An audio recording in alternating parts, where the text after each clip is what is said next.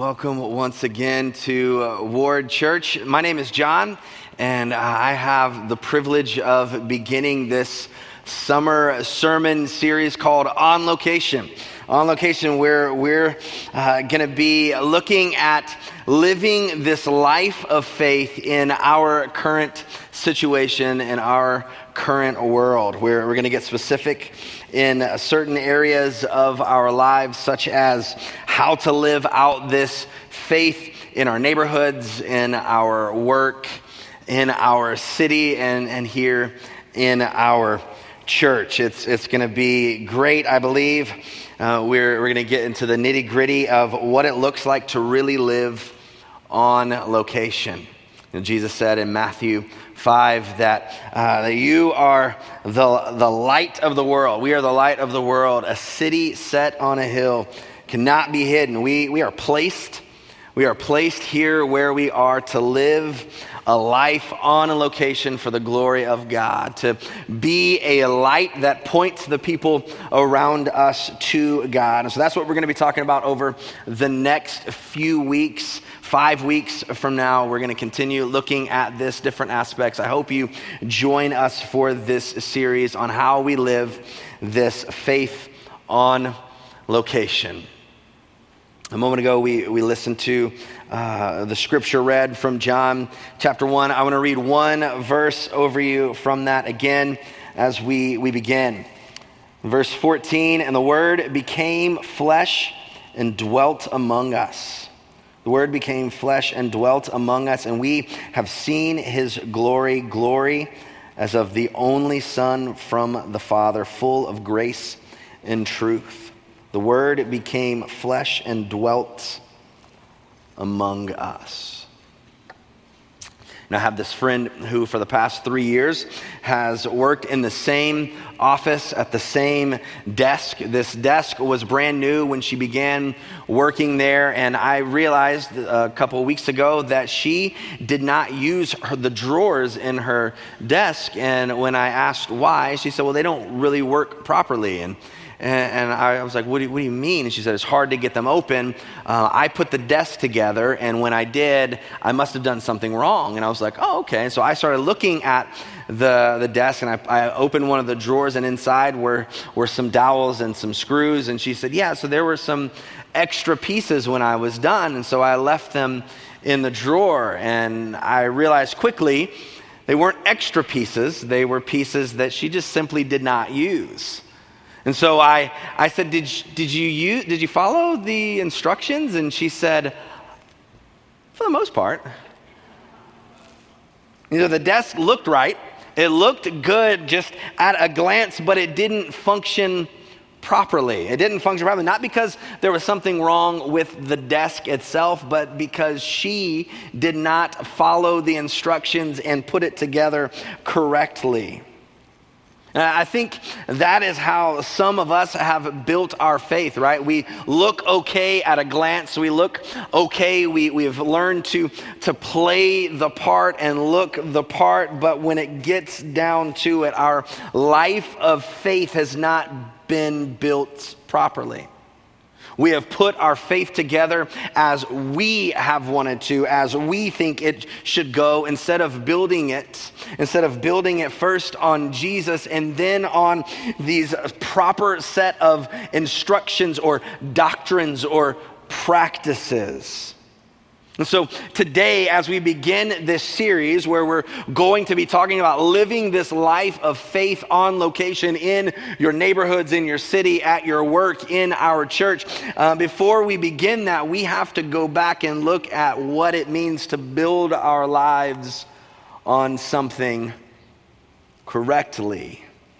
And so we're going to look at 3 things today that I believe will work as our instructions or our framework for this life of faith that we are called to live in this world around us. We're going to look first at God's mission. What was God's mission? Secondly, we'll look at Jesus' method. How did he live out this mission? And then finally, our mandate. What does this mean for us? How do we move forward building this correctly?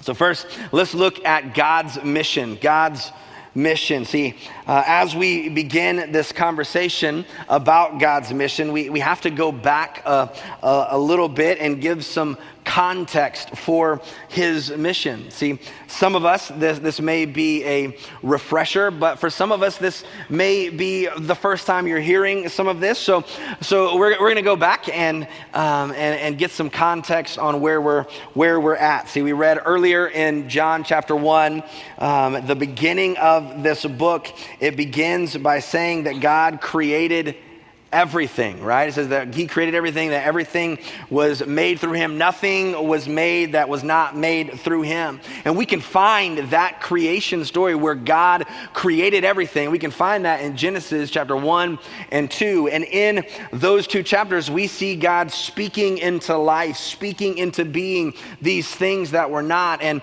you see this process where he creates something and then he declares it was good.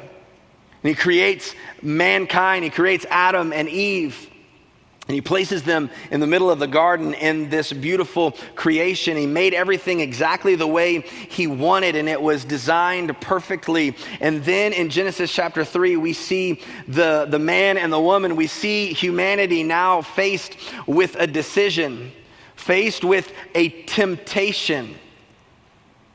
They are now faced with this temptation to completely defy God and disobey the one command that God gave them, which was to not eat fruit from this one specific tree. But they're tempted by the snake and they begin to eat this fruit. And upon this one act, this one moment of eating that fruit, this one moment of defiance, sin and death and corruption rush into the world. So, God is standing before his once beautiful, once perfect creation, and now it is marred. Now it is changed. So what is he to do? St. Athanasius of Alexandria, one of the church fathers from the first century, said this about God's response to the fall. He said, if a king constructed a house or a city and it's attacked by bandits because of the carelessness of its inhabitants, he in no way abandons it, but avenges and saves it as his own work. And that's exactly what God sets out to do, is avenge and save his creation. And so we see him come to earth, come to the garden, and he speaks to Adam and Eve, and he brings them in, and he talks to Adam and Eve and the serpent, and he begins to deal out the consequences for these actions. And then we see something that is known as the proto-evangelium, which means the first gospel. The first gospel. This is the first mention of the gospel in the Bible. In Genesis chapter 3, verse 15, God says this. He says, and I will put enmity between you, talking to the snake, to the serpent, and the woman, and between your offspring and hers. He will crush your head, and you will strike his heel. He mentions here one day someone is going to come that is going to undo all that has been done. He is going to come and restore. So we see the mission right here in Genesis chapter 3. We see the mission of God. We see his mission, which is to rescue and redeem his creation. Rescue and redeem his creation. And then you fast forward in time just a couple years. It's a while, but you fast forward in time and God himself comes as the man Jesus. And while Jesus was here, he declares clearly that his purpose was to fulfill the mission of God. And this is how he states what this mission is. In Luke chapter 19, verse 10, he says, for the Son of Man came to seek and save the lost. Seek and save the lost. And this is how John, the beloved disciple, talked about this mission of God to seek and save the lost. This is what he says in John 1:11-13. He said, he came to that which was his own. He came to us, but his own did not receive him. Yet to all who did receive him, to those who believed in his name, he gave the right to become children of God. The children born not of natural descent, nor of human decision or of a husband's will, but born of God. He came to us and then gave us the right, the privilege, the ability to become his children. That is the mission of God. That is God's mission, the rescue and redemption of his creation, of his people, you and me. So that's the mission of God. That's God's mission. And now we look to Jesus' method. And we see here in John chapter 1, verse 14, he states Jesus' mission beautifully. He says, the Word became flesh. The Word became flesh and made his dwelling among us. The Word became flesh and made his dwelling among us. And we have seen his glory, the glory of the one and only Son who came from the Father, full of grace and truth. So you remember at the beginning of this passage, it says, in the beginning was the Word, and the Word was with God, and the Word was God. See, this Word who was God, who is God, John says, became flesh. He took on flesh. He came to this earth to dwell, to make his dwelling, to live among us. I love the way Eugene Peterson translated this in The Message. He says, the Word became flesh and blood and moved into the neighborhood.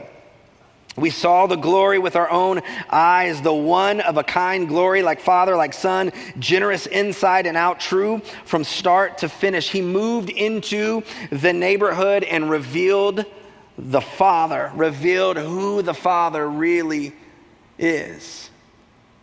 That is the method of Jesus. He came in, he moved into the neighborhood. He took on this flesh. God himself took on human flesh and lived among us.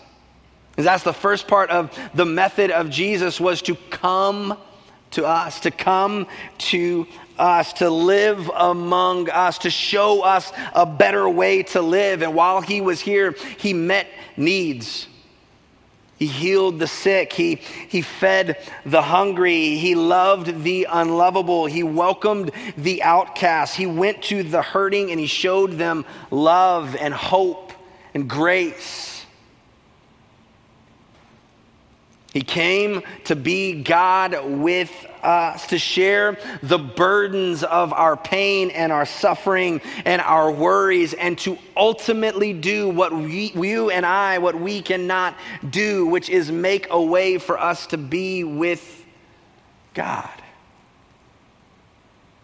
That is the method, first to come to us. The second part of this method was to invite those around him into a relationship with him. Into a relationship. There's one word that we see Jesus repeat time and time again. It's the word come. This invitation, he says, come and see, come and find rest, come and drink, come and dine. He speaks to Peter and says, come out onto the water, come into the unknown, come into the unheard of. Jesus invites those around him to experience himself and to experience the Father, to do as the psalmist says, taste and see that the Lord is good. This first invitation is to experience. As we see, Jesus comes, right? He leaves heaven. He comes to us to live among us. And then he invites us. He invites those around him to experience him.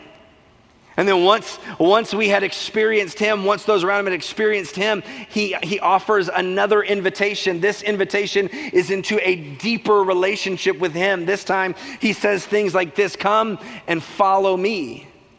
Come and take up your cross. Come and deny yourself. The second invitation is not just to experience. The second invitation is to change. It's like Jesus said, hey, you've experienced, now it's time to change. You've experienced, now it's time to change. Often when Jesus would meet a need, when he would heal somebody, when he would interact with somebody, he would first meet their need and then he would say something like this: go and sin no more. What he was saying was, hey, you've experienced, now be changed.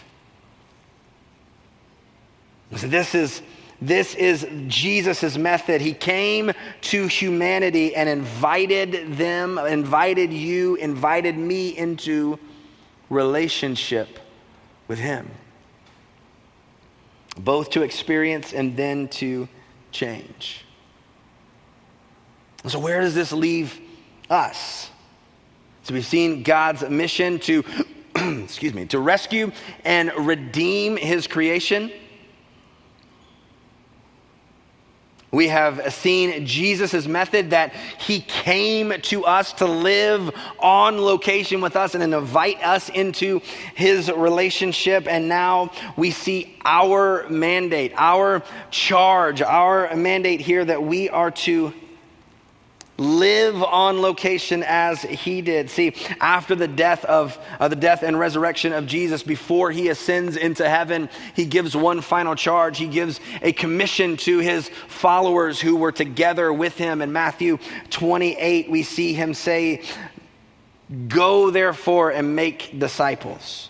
Go therefore and make disciples. In this charge, in this commissioning of his followers, he gives both parts of his method. Go, be there, be with them, go to them, meet their needs, and then make disciples, the relationship.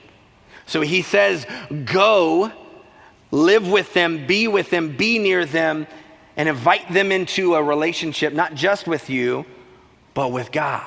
So go and invite them into relationship. That is the charge, that is the mandate that is given to us as followers of Christ, to go and invite others into a relationship with ourselves and with God. And then Peter, several years after this moment where they are commissioned by Jesus, Peter, who was there, he is writing to his fellow believers, his fellow Christ followers, who are now a much larger group, and they are no longer together in this one area. They are spread around, and he writes a letter to them to encourage them as exiles, as strangers, as a minority, as people who were peculiar to the world around them. And in this letter, he begins to show us, he tells us tells them how to live out this commission in a unique way, how to live, as Jesus says, going and making disciples, living among them and inviting them into relationship. And Peter takes it a little bit seemingly different. He doesn't say go somewhere different and go somewhere new and go to the ends. What he says is just go where you are. You are placed where you are on purpose. You are placed where you are for a purpose. And while you are there, you begin to make disciples. And this is how he says these are the steps to do that. Our mandate here from 1 Peter chapter 2, verse 11 and 12, he says, Dear friends, I urge you as foreigners and exiles to abstain from sinful desires which wage war against your soul. This is beautiful. Verse 12. Live such good lives among the pagans that though they accuse you of doing wrong, they may see your good deeds and glorify God on the day he visits. Live such good lives among the pagans. It begins with this term as exiles or strangers or people who are not at home, people who are on a journey, people who are the minority. You're on the fringes, you're the outcast, you are not the major. This is not your comfortable home. And whether we realize it or not, we as believers in our current context, in our current life in this world, we are not the majority anymore. We are not the ones who, this is our home. We are in the minority. We are exiles in our own world right now. Last year, a study showed that in America, 47% of people claim to be a religious person, claim to be a follower of some religion. That means that Christianity is, those who are deeply passionate about following Jesus are much, much, much lower than that, really. We are not in the majority. We are not the ones who, this is our place. We are the exiles. We are in the minority. We are those who are strange. And Peter tells us who are exiles, who are those strangers, to live such good lives that the pagans, those who are around us, the people that are around us, that they may see your good deeds and glorify God. We have a mandate to go and make disciples, to live among them and invite them into relationship. And now we have, this is how you do it. You live in such a way that people glorify God, that people not brag on you, but glorify God. That your life, that my life is lived in such a way that people see how great God is, how awesome God is. See, Peter goes on a couple verses later, and he says that we should always be prepared to make a defense for anyone who asks you for a reason for the hope that is in you. His assumption, his belief is that if we live this life on location, if we live this life that is such a good life that people are drawn to it, that people see how good God is, that they will begin to ask questions. How do you live this way? How do you have joy? How do you have hope? How do you believe what you believe? How are you living the way you live? His belief is that if we live in such a way, if we live such good lives, that people will see how good God is and ask us about it. We will have those conversations. We will have the opportunities to invite people into a relationship with us and with God. Now, I don't simply mean that we live in a way that we become good people, that we are simply moral people. I mean that we so passionately love Jesus, and we so desperately follow him, that we are so engrossed by the love and the goodness of who God is, that we have accepted this invitation to follow him, to experience him, and into this deeper relationship that causes change within us, that we are so consumed with who Jesus is and following him, that the world around us sees that there is something different within us, and they begin to ask us about it. I do not mean that we live in such a way that people can say, oh, they are moral, but that people see how much we love Jesus. That people see how committed we are to following Jesus. That this commitment to Jesus has so changed who we are that the world around us wants to ask, what's going on? What's happening? So today I want to leave us with this one question. This one question: have you accepted these invitations, first to experience God and then to the deeper relationship that causes change? Have you accepted these invitations to follow and then change, be so consumed with who he is? That is the first step that we have to take as we begin to live this life that is such a good life that people see how great God is. The first thing we have to do is accept these invitations. And for us to accept these invitations, we simply have to acknowledge that we are a part of this broken world. And as a part of this broken world, we are sinful. But we've realized God's mission is to rescue and redeem even the sinful ones such as me. That Jesus' method was to come and live among us and invite us into that relationship. And we simply say, God, I want that relationship. And so we simply pray something like this: God, I know I am part of this broken world and I cannot fix myself. And I know that you came in flesh to rescue and redeem me and to invite me into a relationship with you. And I want to be in relationship with you. I accept this invitation to experience and I choose to follow you.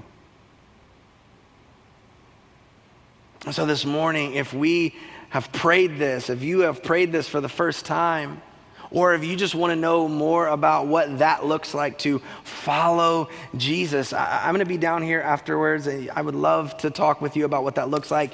If you're joining us online and you say that, hey, I prayed that for the first time, I meant that for the first time, I felt that for the first time, or you just want to know more about that, I would love for you to fill out on your Connect card something saying that, and someone will reach out to you and talk with you about what that looks like to follow Jesus in this way. It is from this decision. This decision is so important because it's from this decision that the rest of our faith flows. It is from this decision that we can even begin to live this life. It is from this decision to experience and follow that we can even begin to live this life of faith. It is from the work of Christ and the Holy Spirit working within us that we can have any chance of living this life that is even remotely close to pleasing God. Without that, we fail miserably every time. But luckily, we have this invitation to experience and then to follow.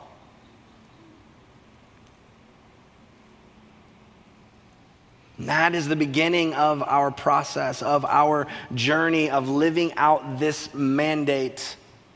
Living out this mandate simply to experience God and follow Him passionately, so that in such a way that people see how good God is and they glorify Him.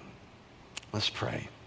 Father, I thank you that you love us so much that you came to earth to rescue and redeem, to seek and to save, to invite us into a relationship with you. God, I pray that we would be a people so passionately in love with you that the world around us sees not how good we are, but how great you are. It's in the name of Jesus we pray. Amen.